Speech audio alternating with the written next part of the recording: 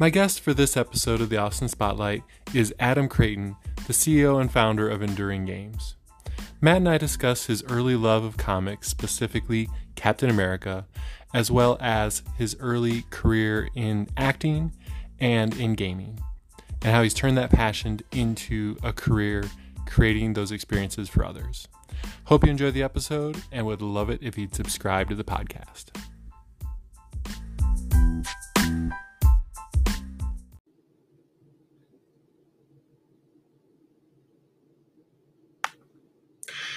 Good morning, everyone. I hope everyone had a wonderful 4th of July holiday and is hopefully kind of back in the groove of work stuff. I know I'm not really, but hopefully you guys are. I am joined today by my guest, Adam Creighton. Adam, I appreciate you taking the time to join us. Thanks so much for having me. Really appreciate it. Yeah. I kind of saw Adam through, I believe it was like through the Austin Startup Group, one of the Facebook kind of networking groups, and dug a little deeper and saw that he's got a lot of stuff going on. I'm not sure, as someone who doesn't feel like he has that much stuff going on, and I'm sometimes like, how can I get it all in? I can't even imagine with you. But why don't you go ahead and tell us a little bit about your background origin story, like kind of how you got to Austin and some of those things, because I know most of us are not Austin natives. Right. Yeah, it's so I moved here to Austin about 24 years ago. Initially joined IBM as I came to Austin, worked at IBM, worked in the startup scene after that, and then moved on and was one of the worldwide technical directors for Visa, the payments company. I really love pop culture, really love games, voice acting, anime, and I wanted to be a contributor to that stuff I enjoyed as a consumer. So I started out getting into voice acting. That led to on-screen and additional acting. And then I really wanted to contribute even more directly to video games in particular. So I moved away from Austin for a couple of years, joined a company called Emergent Game Technologies, makers of the Gamebryo game engine, which is a middleware piece of software that lets a lot of people start and build their games. And that was kind of my start into the game industry proper. Then I moved back to Austin to join one of the local Disney studios in Austin, Junction Point. Went from there to a small company called Panic Button, and then started my own company, Enduring Games, in 2019, and have been just moving full steam ahead ever since. That's awesome. In 24 years, I mean, that kind of makes you a de facto, original Austinite at that point. With, it depends if you ask Austinites. Sure. We won't tell them. But I'm like 16 years, and even myself, I'm usually kind of one of the elder Austin residents in a lot of situations. So 24 years is awesome. Where did you mentioned, enjoying pop culture and games and those kind of things. Where did that kind of love and joy come from? I'm assuming probably when you were pretty young, but do you remember? Yeah, really young actually. I'm a huge comic book fan. I was a very early reader and started reading comic books when I was around 3. Things like Captain America, Devil Dinosaur, Turok, Son of Stone, and some of those kinds of titles that my dad had as I was a kid. And then I moved into video games fairly quickly too, with the Atari 2600 when that was released. And so that time, both on the comic book side and the video game side, was spent quite a bit with myself and my dad, and then my older brother in particular. And so it's just been a part of my life for a really long time, and just it's never really stopped. So it's been a lifetime enjoyment. I think pop culture is such a cool thing because it's a foil and a filter through which we try to figure out the world, and we express the world, and we enjoy the world. And there's just amazing talent involved in it. And so it started super young, and then just never stopped. I still weekly have my comic book pull, and I'm still constantly gaming, even though I run a studio, which is one of the fun and encouraging things. Sometimes there's that truism that if you make your hobby your job, you won't enjoy your hobby anymore. That's the opposite for me. For me, it enriches everything. I love the process, the contribution, the people, and it's fun to put those two worlds together, that work life and that not work life, doing the same thing. It's the other truism for you, it sounds like, which is, if you do what you love, you'll never work a day in your life. Right. Kind of situation. That, and obviously the world has come more and more around to your passions, right? Like obviously in the last decade, 15 years, with comic books becoming, multi-billion-dollar IPs in movies and games and everything else, aside from just the comic books. That's probably been a nice thing for you, and also been beneficial for you as you're starting your business and trying to grow a business too. Yeah, it's kind of fascinating, right? It's the as I was growing up, the video games and comic books and Japanese animation and things were very niche, and people you either found your group that felt the same way, or you were kind of marginalized as being the group that felt that way. And it's much more inclusive now. It's one of the things I like about pop culture. Quite honestly, pop culture tends to be very, very inclusive. It wants those audiences want people to enjoy that with us. And over time, it's gotten so big. I mean, video games is a nearly $100 billion a year industry. It's just massive, and there's such a neat opportunity. But there's also a lot of nuance. There's your big AAA, very expensive, high budget type titles, and then there are these very tiny, amazing 1- and 2-person titles that really kind of change the landscape for what we get to enjoy as gamers. And then there's everything in between. And I love that comic books have become more mainstream by way of the film, because there are people who never would have discovered or known some of that source material without those great expressions of it on screen. I'm a big fan of pop culture expressing itself in different mediums, so I don't need the comic book, and I don't want the comic book to be the same in the movie or in the video game or in the toy. I think the different expressions are just fantastic, and I prefer all of those.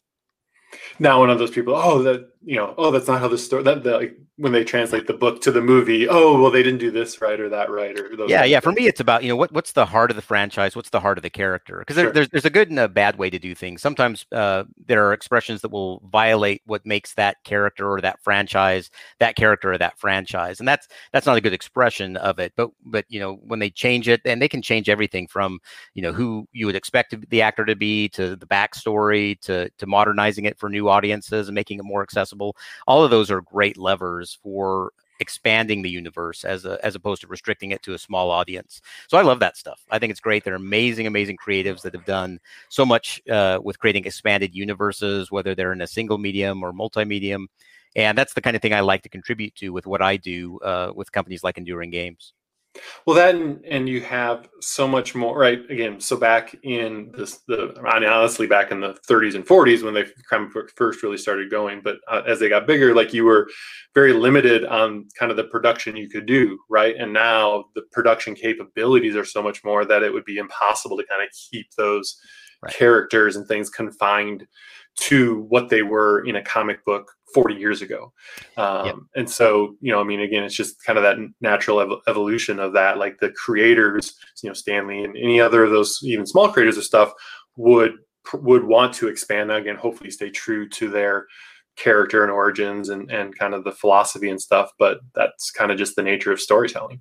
Yeah, I think it really is. I mean, my background is technical communication, English instructional technology, and those kinds of things. And there's one of the things that really stuck with me back when I was doing English Lit, which is a lifetime ago.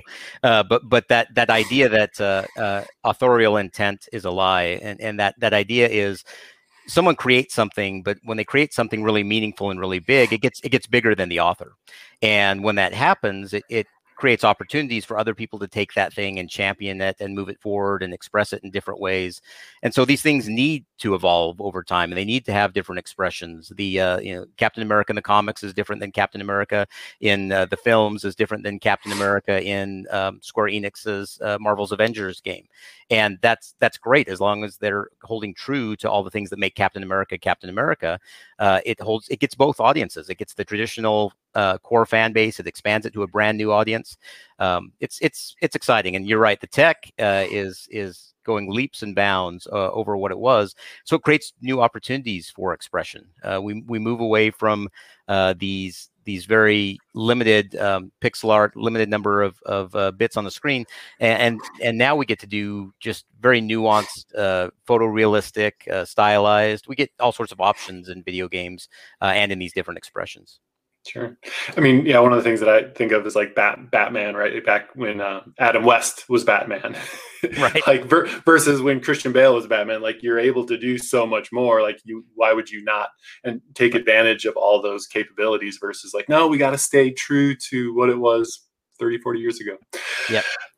So on the video game side of things, like obviously, and I'm not as big into games, although hopefully I'll maybe be able to get back into it a little bit since now with the new NIL rules, the name, image, and likeness stuff, Right. that my NCAA football can come back, which was kind of always my favorite video game. How do you like? What do you think, or how did you seen kind of pop culture come into those kind of categories? Because in a lot of cases, it seems like obviously the most popular kind of titles and stuff are usually self-created IPs within the gaming world, Warcraft, Halo, all those kind of things that way. Not that there aren't, comic books and some of those kind of things that get pulled in too, but kind of how do you see those two things meshing? Yeah, I think it's been a real interesting evolution because the game industry is evolving. It's evolving very quickly. It's following in some ways some parallels to the film industry, and then moving faster in some areas and slower in others.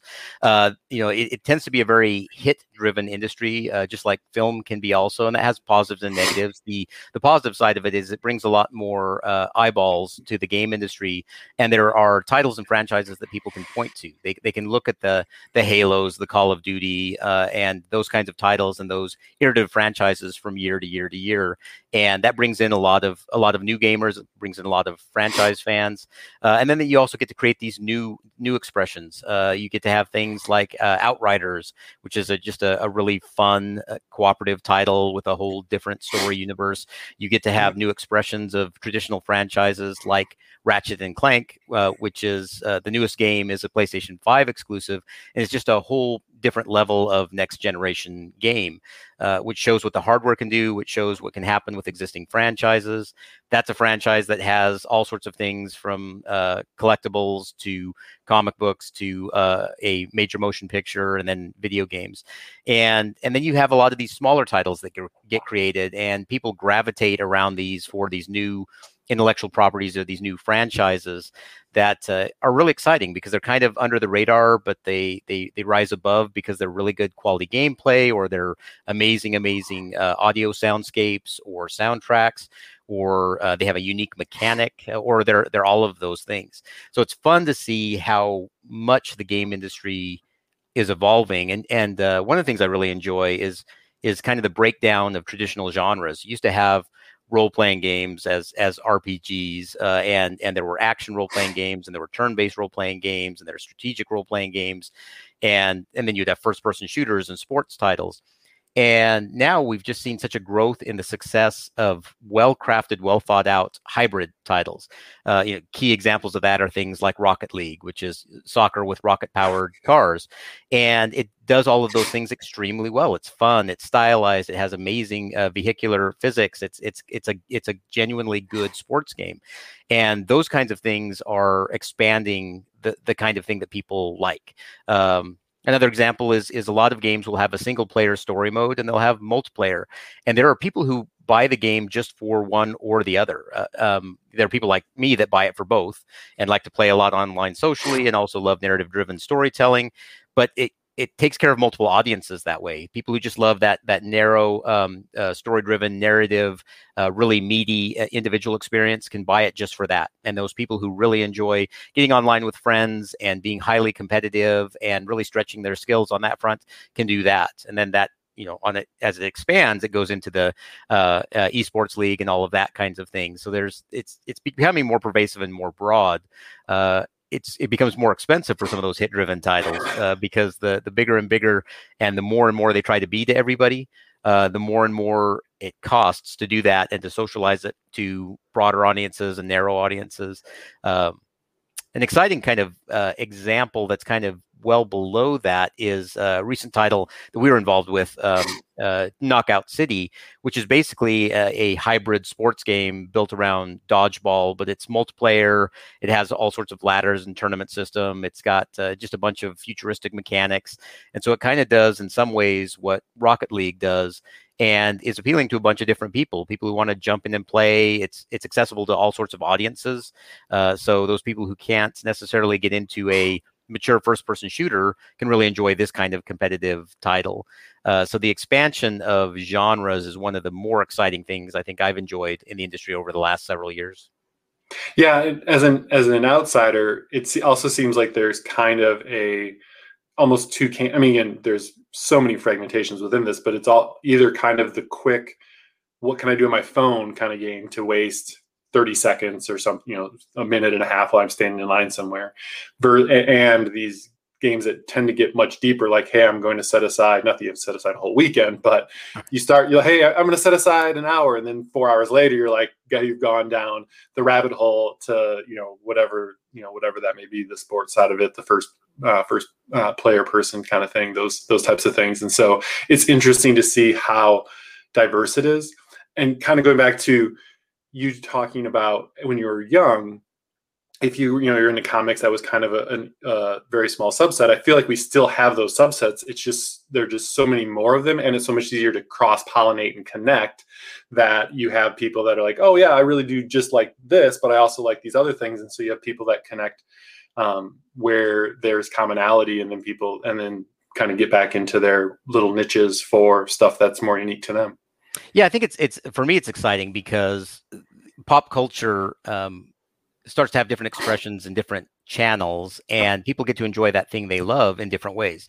Like I said, I'm a Captain America guy, and have been since I was literally since I was 3, and it used to be so hard to find things around Captain America, and but on the flip side of that, Marvel has always been a just amazing licensing type company, which made them, in some ways, I would argue, a very good fit when Disney acquired them and added them to the Disney family, because both of those entities are just amazing on the licensed front. And I could get everything from a Captain America action figure to a towel to a Captain America marble. I literally have Captain America marbles, but it was a lot of work. And then once the movies hit and things became very accessible to people, and it made people aware of the broader opportunity for license and co-marketing and co-production of goods and that kind of thing, there's all sorts of Captain America stuff now.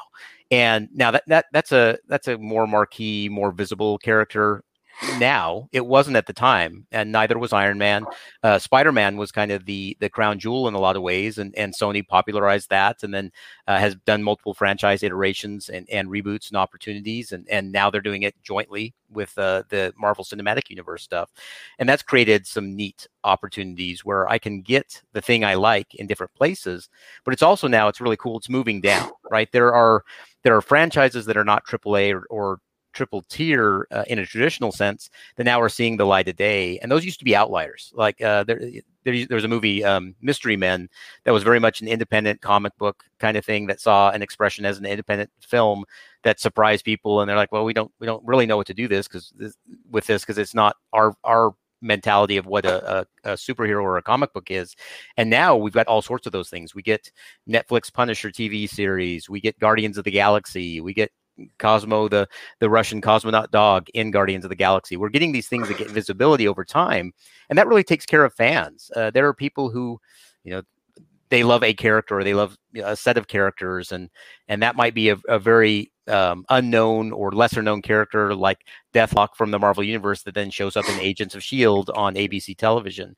And that expansion and elevation is super fun, super exciting, because it takes care of people. And at the end of the day, I honestly believe pop culture is kind of a contact for people to build community, to share like-minded desires and stories they want to share, things that they're struggling with or enjoying or celebrating, and seeing that go across multiple genres, raise awareness, I think is a very good and wholesome thing that takes care of community in a cool way. I enjoyed a lot. Yeah. And like I say, the advances of technology to kind of make some of those things happen, or to allow some of those things to happen, right? It's interesting that Spider-Man 30 years ago was probably the most well-known of the Marvel world with my limited knowledge, but now he's maybe not that he's not that well-known, but I feel like there's a lot of other characters that have surpassed him in pop culture popularity and stuff, and from that standpoint. And so that, and then having again all these different platforms. So Disney having Disney Plus, all these different OTT platforms that need content. It's like, oh well, let's take a subset of this one story and just evolve that character, evolve Black Widow. Again, Guardians of the Galaxy. Like I saw that in theaters, which I don't go to theaters all that often, but it was kind of a one-off because the movie we wanted to see had already been sold out. And we're like, okay, fine. And the theater guy actually said, hey, you know what? You'll love it. I'll even let you go for free. Like, okay, because it was my friend's birthday, so we kind of got in, and it was awesome. Yeah. Like, right? Like, I mean, it's just one of those movies that now you quote all kinds of stuff from, and so it's just, but you wouldn't. I think you wouldn't have had some of those subsets. And again, these are obviously still pretty large and that side of things, but some of the subsets, if you didn't have all these other platforms and all these other capabilities versus, hey, we just have studios that have to make multi-million-dollar pictures that have to perform really well, otherwise they're in trouble that way. Yeah, I think it's been fascinating to watch how things grow over time. I'm a huge James Gunn fan, and to see him be given that opportunity to do a film of the scope and scale of Guardians, where he's previously known for things like Troma and Slither and some other smaller budget, excellent films, but very different from taking on a Marvel Cinematic Universe title at a time where the Marvel Cinematic Universe, people understood inside and outside the industry what that was and the opportunity and how huge it was and was going to become. And that kind of creative risk-taking from license holders, I think, is a very good and a very healthy thing. And we've seen other expressions of it too. One of the best superhero games is the Marvel Spider-Man on PlayStation. Both the first title that they did a few years ago, and then the Miles Morales Spider-Man that they did for PlayStation 5. It's such a phenomenal opportunity to take things that are successful and make them more successful, or take things that are lesser known and raise their visibility and express them in a different way. We've had 2 Guardians of the Galaxy films. We're going to have another one coming up. And now they announced over the summer that there's a Guardians of the Galaxy video game that is its own thing, and it's separate from the movies and it's separate from the comics, but it builds on both of those things. And that comes out in October. And then we're going to have a Marvel Guardians of the Galaxy Christmas special on Disney Plus. So there's just all these expressions and these opportunities for people to get involved in different mediums in different way. Looking at Guardians of the Galaxy as an example, James Gunn is doing the films, but he's also doing the holiday special. And this is not new, but it's becoming much more common. Creatives and big people in the industry get to play in different sandboxes in a quality way. I mean, even Richard Donner, who passed away yesterday, who's known for the Superman films and a whole bunch of other things, including Lady Hawk, which is one of my favorite films ever.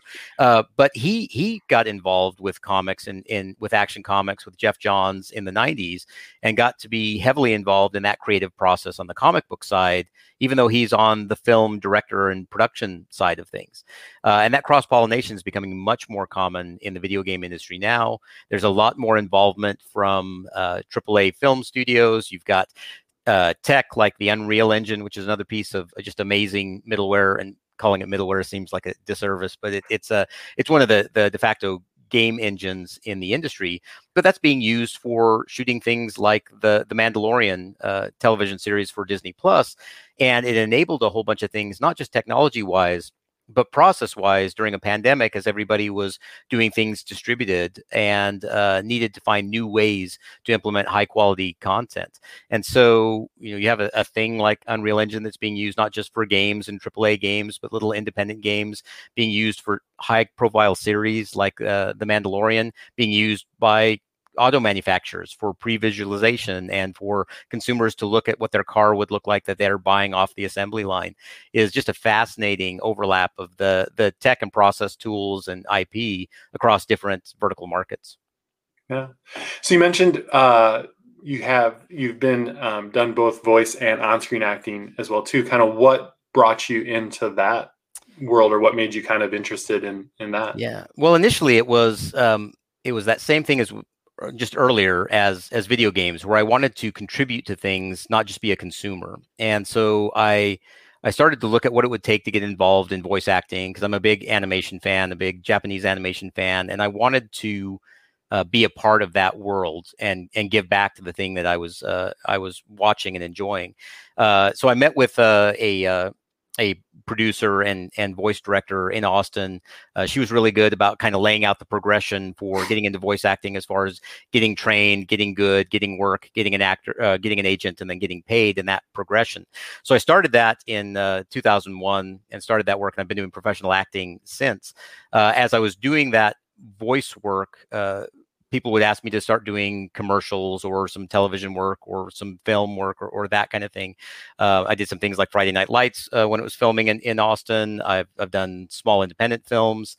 And then that leads into other things where people look at me and say, you're kind of not embarrassing when you talk. Can you MC this event? Can you host this other thing? And I enjoy doing that because it helps people. Actually, I'm not I'm an introvert. I'm actually an outgoing introvert, because introvert and extrovert is how people recharge. Exactly. And I can do really well with talking to people, and I can do giant groups and all this kind of thing. But I recharge with one and at most 6 people. And that's just my personality. But I'm totally willing to do large events. I do like the energy of large events and large crowds.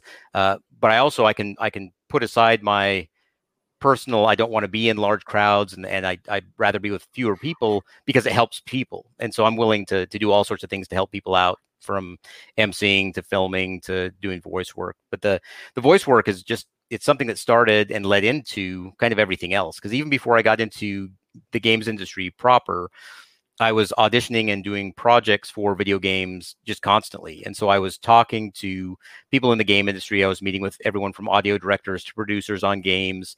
A lot of the work, even that we're doing now, I met some of those people when I was doing voice work in the early 2000s.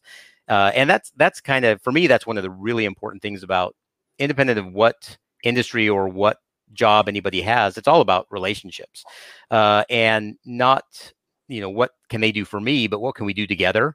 And when it's not the right time, it's not the right time, but I stay in touch, and we constantly talk and we share and we celebrate. And then, 18 years later, when we do something together, it's really fun. It's really neat that we get to share that thing because it's the right time to do at the right time. That's something I'd really encourage people to do. It really is about the relationship side of things. It's I think sometimes networking gets boiled down to, how do we make contact with people so that they can do stuff for me? I mean, I literally had, every once in a while I will sanitize, but I will post LinkedIn requests to me. And one I had last week just cracked me up, because they sent me a thing and said, we looked at your profile, and you're doing a whole bunch of interesting stuff, and I'm reaching out to connect because I figure, why not? And I'm like, I feel special. Like I feel really pretty right now. But those people who reach out to me and say, hey, I really need some help in this area. I've got this blind spot for some business development skills, but I also have some licensing background, and you've voiced publicly that you'd like more help learning about the licensing side of things. And I wonder if we could get together and I can share some of my licensing knowledge and expertise, and you could help me a little bit with the business development side of things. That's a good, positive, transactional type relationship, and then it grows from there. It's really fun. There's so many times where someone will say, hey, can you meet me for a beer or for coffee right now, because I'd like to just pick your brain about something. And wherever I can, I jump in and I do that, because I really want to help people. I get dinged a little bit by some of the people in my circles, because it costs, right? It takes time. It takes away from other stuff. And when people are super busy, there's always more to do. But for me, I appreciate the people who took the time when they didn't know who I was, and they met me for coffee, they met me for beer, and helped get me into the industry. My development director right now at the studio, 16 or 17 years ago, he just met one evening and we sat out on a park bench, and he'd been in the industry already at that point for 14 years. And he just kind of explained how things worked, and opportunities and things to be aware of and things to watch out for, and some particular fits for my personality.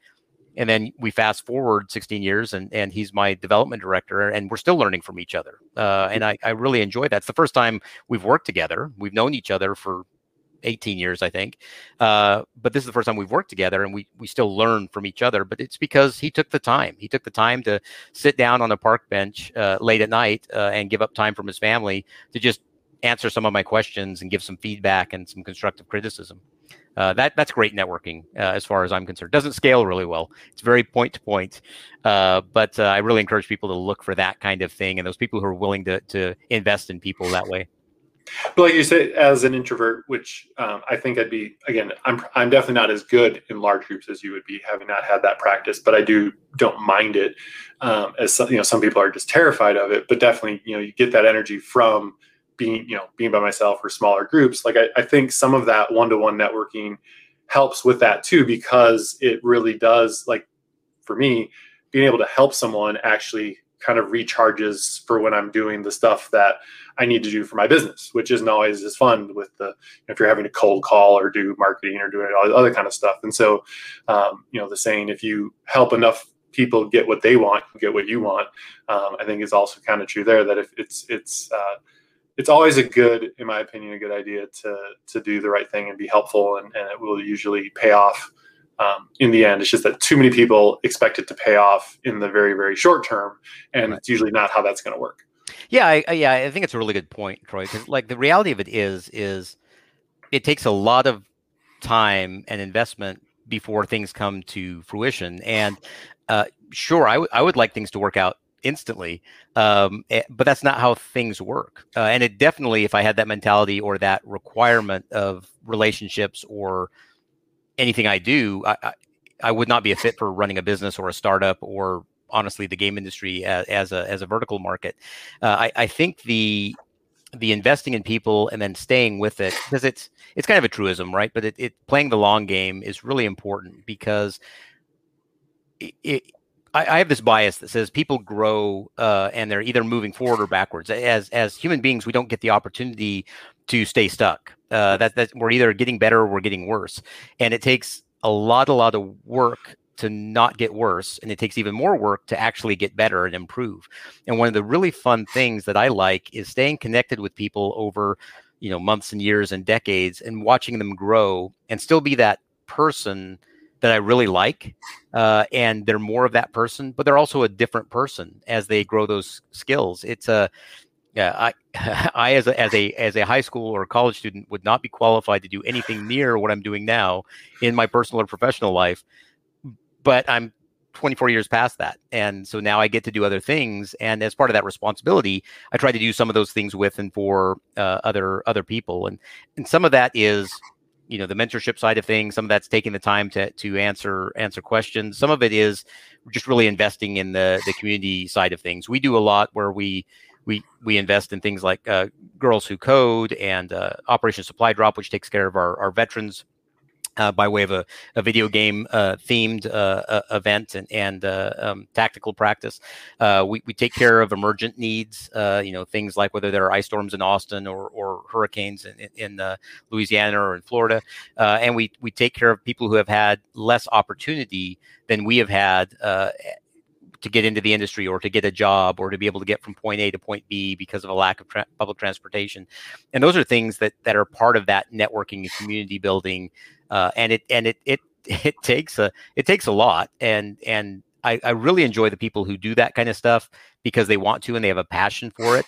There are people who do it because it's a positive marketing bullet or a positive PR point.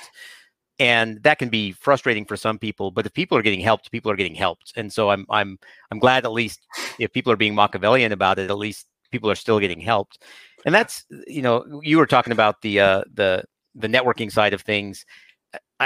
For me, even if I was being totally selfish, it would make sense for me to want to take care of other people so that I could get what I want later. Mm-hmm. The fact that I'm not being exploitive and want to try to elevate people, even if it doesn't benefit me, is super important. We work with studios just like any industry, but the game industry tends to be a little more turbulent. Studios or businesses can go in and out of business on a regular basis, and that affects tons of people's lives. And we have a stated mission where we will get a hold of people and we will try to find them jobs. And even if it's not with us, we will connect them with other companies, we'll connect them with other studios or publishers or opportunities, or we'll find ways to equip them. Some people want to start their own company when these kind of things happen, and they'll meet with me and they'll say, "Hey, Adam, the thing I want to start kind of competes with you, and so I totally get if you don't want to give me feedback." And I'm like, totally want to give you feedback. I'd like to save you all sorts of pain from what I figured out over time. And it's not about doing the same thing. It's about the differentiation and about the execution. And that's a fun, I welcome and love competition, because we see this in any industry, but everybody at the same time can be a customer, a competitor, a client, all at the same time. And it's just about context. And we don't dismiss a person because they happen to be a competitor when they're also a client or also a customer. I want to take care of people and grow the bigger game industry, make it healthier. I want to get past some of the negative sides of the game industry that are earned reputation things. And I want to make all of us better as individuals because of it. It reminds me a lot of, as a realtor, which is what my primary job is, when realtors will get, kind of upset with each other about a listing appointment that you have to go on. And right in a pitch, in a listing appointment, yes, you are competing with other agents and stuff at that point in time. But the people who get upset about, oh, you stole, this should have been my business or whatever. It's like in Austin, there was something like $26 billion worth of homes sold in 2020. And that's just, so now you double that because there's a buyer and a seller. And like, there's more than enough business out there for you to have business and everyone else to have business too. And so it's kind of a similar mindset of like, there's a lot of business out there, and having one other company isn't, if that's going to make or break you, you're probably going to be broke anyway. Yeah, I think it's that's an important point, because I think, because there's competition, which I think is good and healthy and productive. There's a negative anti-competitive version of that, and then there's the territorialism, which really doesn't work that well, because you want to find the right people to work together, and especially in something like real estate, where it is so much about your personality and the personality of your clients and the interactions of everybody working together, because there's all these moving pieces and they all need to be able to work together and get along. And the better that works, the better that works. And I think that's a very positive, healthy thing. When you have a very competitive market like Austin on the real estate side of things, it's even more important, I think, to be more collaborative, because if somebody's not getting taken care of, you want to make sure they're taken care of. And we do the same thing on the video game side. I'm happy to help people. We have people that will come to us because we're just inundated all the time with projects. The video game industry is so hopping and hot right now. The pandemic kind of accelerated a whole bunch of awareness and opportunity and chances for people to stay connected when they couldn't get together, that there's this big explosion of work and opportunities. And if we're not a fit for something, because and part of it is we have certain criteria for what makes a successful project unique to us.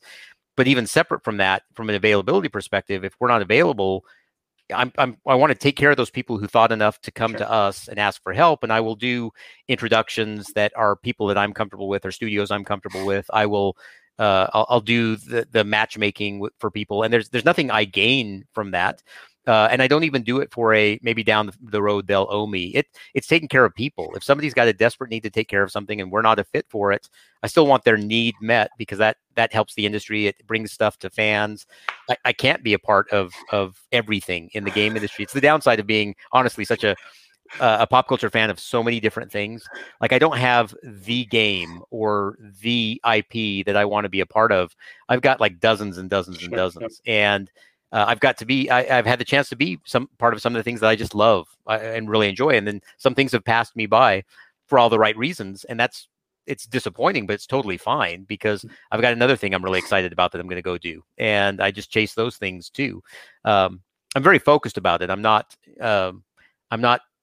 open to doing anything pop culture, and there are certain criteria that I want, and certain audiences I want to meet, and certain goals I have for different platforms and partners and game audiences. But there's a whole bunch of room to play within that I really enjoy. Yeah, it's awesome. So Enduring Games, which is your main company and focus these days, how long ago did you start that? So I started that formally. We launched July 1st, 2019. So we just had our 2-year anniversary last week, which was really fun, really exciting. Thank you so much. Yeah, it's been something else, because it was basically started as a startup, but a focused company on a few different areas. One is partnership development, another is digital distribution, and then creating original IP. And those are kind of our 3 areas. But we started the company based on values first. And so really we started with the idea of, instead of going into what people do we have available, what kind of things can we do, how do we turn that into a business, we started with, okay, what matters? And What matters is actually all the stuff that we've been talking about. We started with the idea that people of character matter. And if you can do things with people of character where you can build trust and people are contributing and helping each other and lifting each other up, you get more done. The other value that we had was everything's a product. And that means not just that everything's a product in a traditional sense, but there's an audience, and we should know who that audience is. And we should be talking to them, and we should be listening to them, getting that feedback. But also we should know, how does that product get to them? How do we make that easier to get to them? How do we socialize that in advance and after and everything else? And then we have some additional values, including taking care of the community, which we've talked about. But we started with all of that stuff. And then by building that, I was able to find people who wanted those same things. Then we looked at with what people were able to bring to the table and what we wanted to accomplish in the game industry. We created these 3 lanes of business and opportunities, and it attracts people that want that same kind of thing. Because just like any industry anywhere, but especially in Austin, the video game industry is extremely competitive for talent. And there are people who are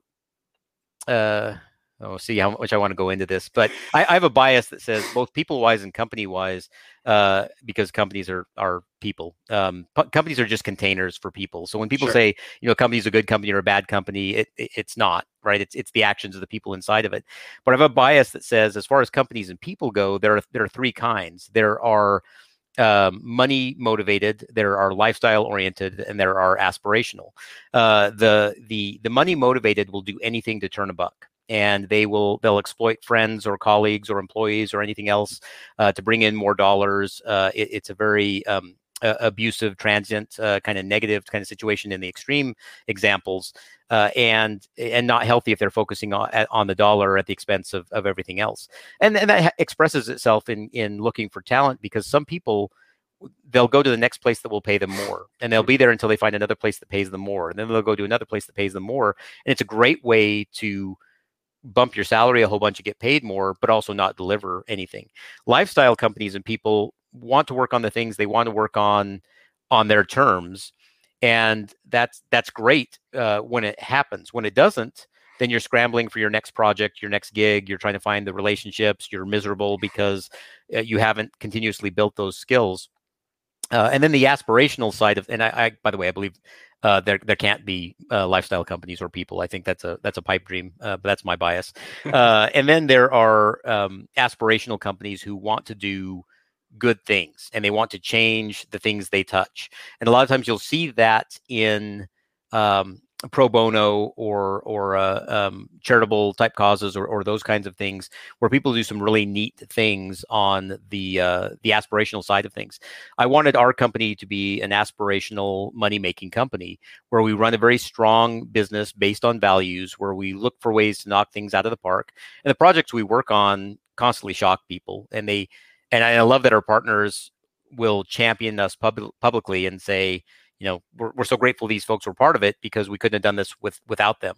And that's not to be a commercial for Enduring. It's really an endorsement of my folks and the work that they do and how much they give, at the same time that we work really hard to have a high quality of life, make sure that we're not falling into the traps or stereotypes or bad planning that's kind of stereotypical of the game industry. And we're not the only ones. There are other companies that are doing this. There's only a handful. In our kind of area or lane of the game industry, there are literally around 880 companies that do what we do around the world. The ones that do it at our level, that are more center of excellence rather than body shop, there's like 8 of us. And people know that in the industry. And so we treat that really seriously, because you can't just say you're a top tier studio and then suddenly you are. So we have to do the work. We have to constantly remind each other, hey, how does this project that we're looking at, how does it take care of our people? How does it take care of our values? How does it take care of our clients? What are we able to do with this that elevates gamers and elevates the game industry and takes care of people in a very positive way? So it's, in some ways, it's exhausting running a company this way, because it's a lot more intentional, and it requires everybody involved to be a lot more intentional. But on the hiring front, people who want that kind of thing, they gravitate toward us. They look at us, and instead of going to big company XYZ that's going to pay them a lot, and we pay very, very, very well. We just live in a market Sure. right now in Austin where there are companies that are Mhm. paying 2.5 times market, which is Sure. that would be irresponsible for me to do. But we get some really great talent for people who are like, you know what, Adam, I want to make something. I want to make something special. I want to be part of a legacy, and I want to do that at the place that values that and is going to empower me to do that. Which is actually a very Austin thing, to be honest. That's part of our culture as a city. Despite all of the growth and how things change, one of the things that stays the same is the incredible support community-wise, whether it's the startup community or the small business community or the real estate community or the charitable cause community. There's some really neat stuff that's happening in Austin that makes it a very logical mecca for a lot of these things. There's a reason why companies are moving here. It used to be because it's Austin's cool, keep Austin weird, and we like that. But people gravitate toward other things when they want to live and move somewhere. That kind of that longevity and that relationship. Austin's got a lot of that still. I really believe that. No, I would agree. Having those kind of aspirational goals or mindset for your business too, like you mentioned, also not only will it draw those people in, but also then I would imagine has to help with retention and employee longevity and stuff too, which is something that I think a lot of, not necessarily a lot of businesses, but especially as businesses go public and now they're really reviewed on a 90-day, quarterly basis, and things tend to not go off the rails, but tend to be so much more money focused. Like that's something that sometimes gets overlooked. That really is, I think, the lifeblood of a lot of these companies that do eventually get big is the employees and the retention and the growth that they can have together. Versus, again, the turnstile that some businesses are because of, their philosophies. Yeah, and for me, it's it's an important responsibility because I want to going back to what I said earlier about people moving forward or backwards.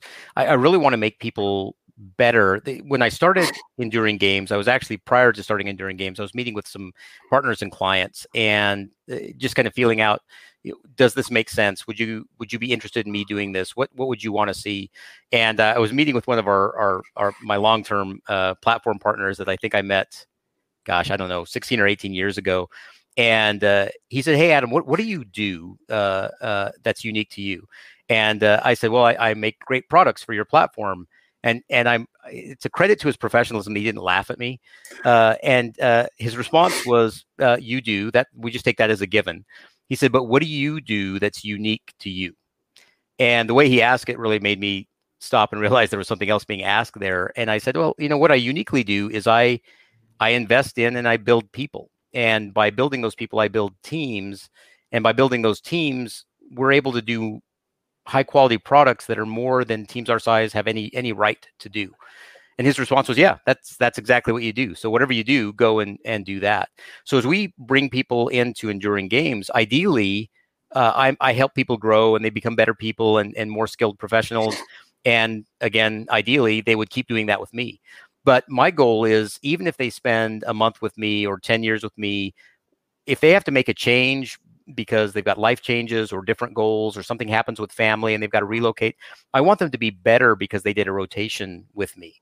And I think that investment in people is what makes a company something that people want to be a part of, whether it's to work at or invest in or go public with or any of that kind of thing. It really is about the people, because the company is just a container. It's a shell for the good stuff that's happening inside of it, and that takes a lot of work. I'm happy to do the work.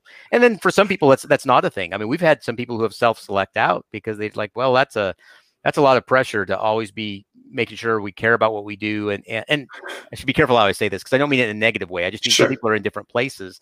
But for some people, they don't want a whole bunch of stuff on top of doing a job. During our interview process, one of the things I say is, like, we are not the place for your next gig. We're the place for the next stage in your career. And if you want that, we've got so many things we want to do and invest in and grow you with for that next neat stage. We have people who leapfrog as they join us, and not just this company, but my last several companies, because that investing in people and doing the work to grow people and those relationships, because then people can move on and it's no harm, no foul. And we get to do more later. Some of the people I have working for me now, this is the third time I've hired them. and they still go through the regular interview process, and they still have to meet all the criteria, and everybody who's in the studio has to be on board with that. But I love that people 3 times in a row say, yeah, I want to, Adam, is there a space for me again? Like, I'd really like to be with you.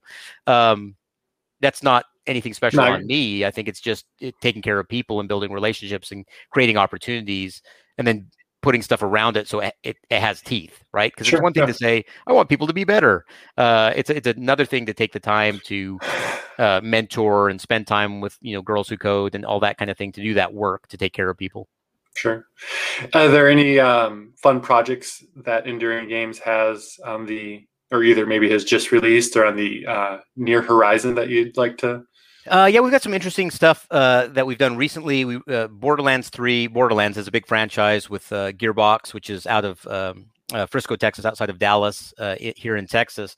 And we got to be a key part of their cross-platform play, which is a new trend, relatively new trend that's just exploding in the game industry, where what that means is I can play on my Xbox, but I could also play with friends on the Epic Game Store or on the Steam Store. And I get to play with people independent of what platform they're on. And we did a lot of the hard work from a technical perspective, but also from a compliance and from a product and from working with a first party perspective.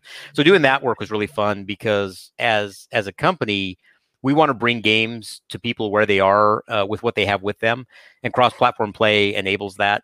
Prior to that, we had Knockout City, which is the game I mentioned. That's this hybrid sports title that is dodgeball based. Really recommend people check it out. They've done a really cool thing where you can play it for free up to like level 25. So you can get a whole bunch of time without any skin in the game to realize how much you like it, and then be able to move forward and do a whole bunch of other stuff with the game. We recently had new consoles launch at the end of last year with the PlayStation 5 and the Xbox Series X, and we were part of Demon's Souls and a title called Godfall for the PlayStation 5, which is just exciting and phenomenal for me. When you talk about franchises and things we love, Demon's Souls and the whole Souls franchise is a genre. It created a genre of games over the last several years, and now you have these quote unquote Souls-like games that are a subgenre of role-playing game that I really enjoy. It's also because of pandemic impacts and things like that. We had challenges of working remotely, people who were making games for the new console launches. There were fewer quote unquote console exclusives, and really the only two were Godfall and Demon's Souls, and my team got to be the company that was involved with both of those, and that's a really exciting thing from a rewarding perspective for my team members, and kind of something they can be very, very proud of to contributing. We've got some other stuff we might announce something this month, come to think of it. And then we'll have some stuff this year and next. The stuff we do is kind of interesting, because a lot of what we do in partnership with external clients. And so we work with them on their timing for announcing things. The number one thing I get beat up on social media is people who want us to talk about the projects we're working on next. We've got my team has a very good reputation with things like the Nintendo Switch platform. So a lot of people want to know what's your team working on for that platform. But for all the things we work on, we work with our partners. We're going to do some neat announcements this summer, and then we'll have some product that will very much surprise people. I really like to do things that make people stop and say, what? Followed by, oh, of course, that makes perfect sense. And we have a couple of things in the works that I think are going to fit that to a T that I'm looking forward to. Nice. Well, so where would be the best place for people to find out about, like, to stay in touch, so that way they can find out when those things hit? Yeah. So there's a few ways to get a hold of us as Enduring Games, and then me personally. On the Enduring Games front, our website is enduring.games, and that's the best way to reach us on that front. And then we also have a Twitter handle, Enduring Games, and you can get to that from the website also. For me, the best way to reach me is by way of LinkedIn. So that's it's Adam Creighton, and then on Twitter, where I'm at Adam Cray. And those are really the best ways to reach us on the Enduring Games front. And on the personal front, we can get you sorted in all sorts of ways. On the Enduring Games side of things, we have a history wall that kind of shows all of the games my team has worked on, both at Enduring Games, but also previously. And just that 30 years of history that the team works on, but it's also where we do some news items and list some items that we're working on. It's where we post all of our open positions and jobs, which can give people a little bit of a hint of some of the kinds of things that we will be working on and are working on. And then on my personal side of things, on the LinkedIn side, I tend to focus much more on business development type posts, mentoring, answering questions for folks. And then on the Twitter side of things, I tend to be kind of all over the place. It's a combination of my celebration of pop culture, the things I'm excited about and doing as the owner and studio head for Enduring Games, some of my opportunities and frustrations and how we can fix things at a local level, at the city level, to opportunities for taking care of Girls Who Code or Nonpareil Institute, Austin, which has some tremendous programs for broad spectrum autism folks in the workplace and workforce for mentorship and interviewing. So we that one's kind of all over the place, but hopefully it's even though it's noisy, it's productive for people. Those are probably the best ways. What's that? A little more stream of conscious, but again, I think it's one of those things that it's interesting to see different founders and CEOs and executives and all kinds of people when their content isn't just super focused, to see some of the different sides of people and what's of interest to them. So yeah, I agree. I think it's kind of why I enjoy a lot of your content too, and I was so glad that we connected on Facebook, and then a mutual acquaintance of ours, Paul O'Brien, and I had talked about it also. It's the content that you bring and the way that you touch, not just real estate.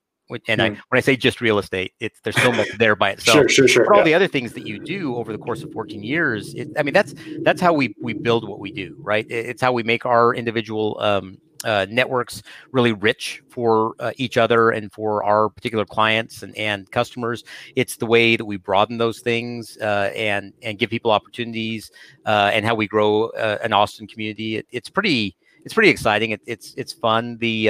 You talk about the stream of consciousness side and knowing what a CEO or a founder does. It's all over the place, right? I mean, we're all, I think to some degree, human beings are just by nature entrepreneurial. And then there's a subset of us that make this arguably bad decision to do something with it from a commercial standpoint. And then that group of people is really different, right? Even this Austin Spotlight as an example, think of how many real estate folks or people engaged in the real estate industry that don't do this kind of thing. And the thing you do, at the top of this, you had said, you don't do a lot compared to what I do. And I disagree. I was looking at the things you do, and this thing in particular is such a tremendous service. There's so many people and opportunities and viewpoints that I've been able to get out of your series that is just fun and exciting and elevating. I'm a weird founder and studio head in that I'm involved at the top level, but I'm involved in the weeds because I really believe that when people know top to bottom their industry and their company, they can contribute more, and it also avoids the being disconnected and not having values at the top and then not knowing that people don't believe in the values or that people are struggling with them or things like that. So by constantly going from top to bottom on I was going to say day-to-day basis, but probably moment-to-moment basis, I'm able to be a little, hopefully, more engaged version of a leader. I'm a big servant leadership fan. I would rather do stuff for people and lead that way than I would lead by fiat or fear or anything like that. And that sounded very dismissive of other leadership styles. But I didn't mean that at all. I didn't mean to be. Then lead behind the Iron Curtain, right? Be Oz and be doing your stuff back there. Well, if only I had that power. Yes, exactly. Awesome. Well, Adam, I really appreciate you taking the time to connect and do the podcast today. It's been great to get to know you better and hear some of the stories, because I think that again, one of the reasons that I love doing this is because there's just so much more behind the companies and the people that do the companies. We get so used to, this is what I do for my business, but again, the people behind the businesses and the companies, I think, really make those things unique and kind of part of what makes Austin unique as well. I really appreciate you having me. It's a really generous thing for you to invite me to this. I love what you're doing here. I think it's a tremendous service, like I said, for Austin. I appreciate you giving me the opportunity to talk a little bit about my journey, and hopefully that's encouraging for other people too. That it is a journey. We get to make a bunch of changes throughout. Where I am now is not where I thought I'd be 5 years ago, 10 years ago, 25 years ago, and it's a fun thing to be able to share and also to champion things like Austin and the stuff that you're doing. So thanks for having me. I appreciate it. Thanks everyone for taking the time to listen, and we'll see you next time. Cheers, y'all.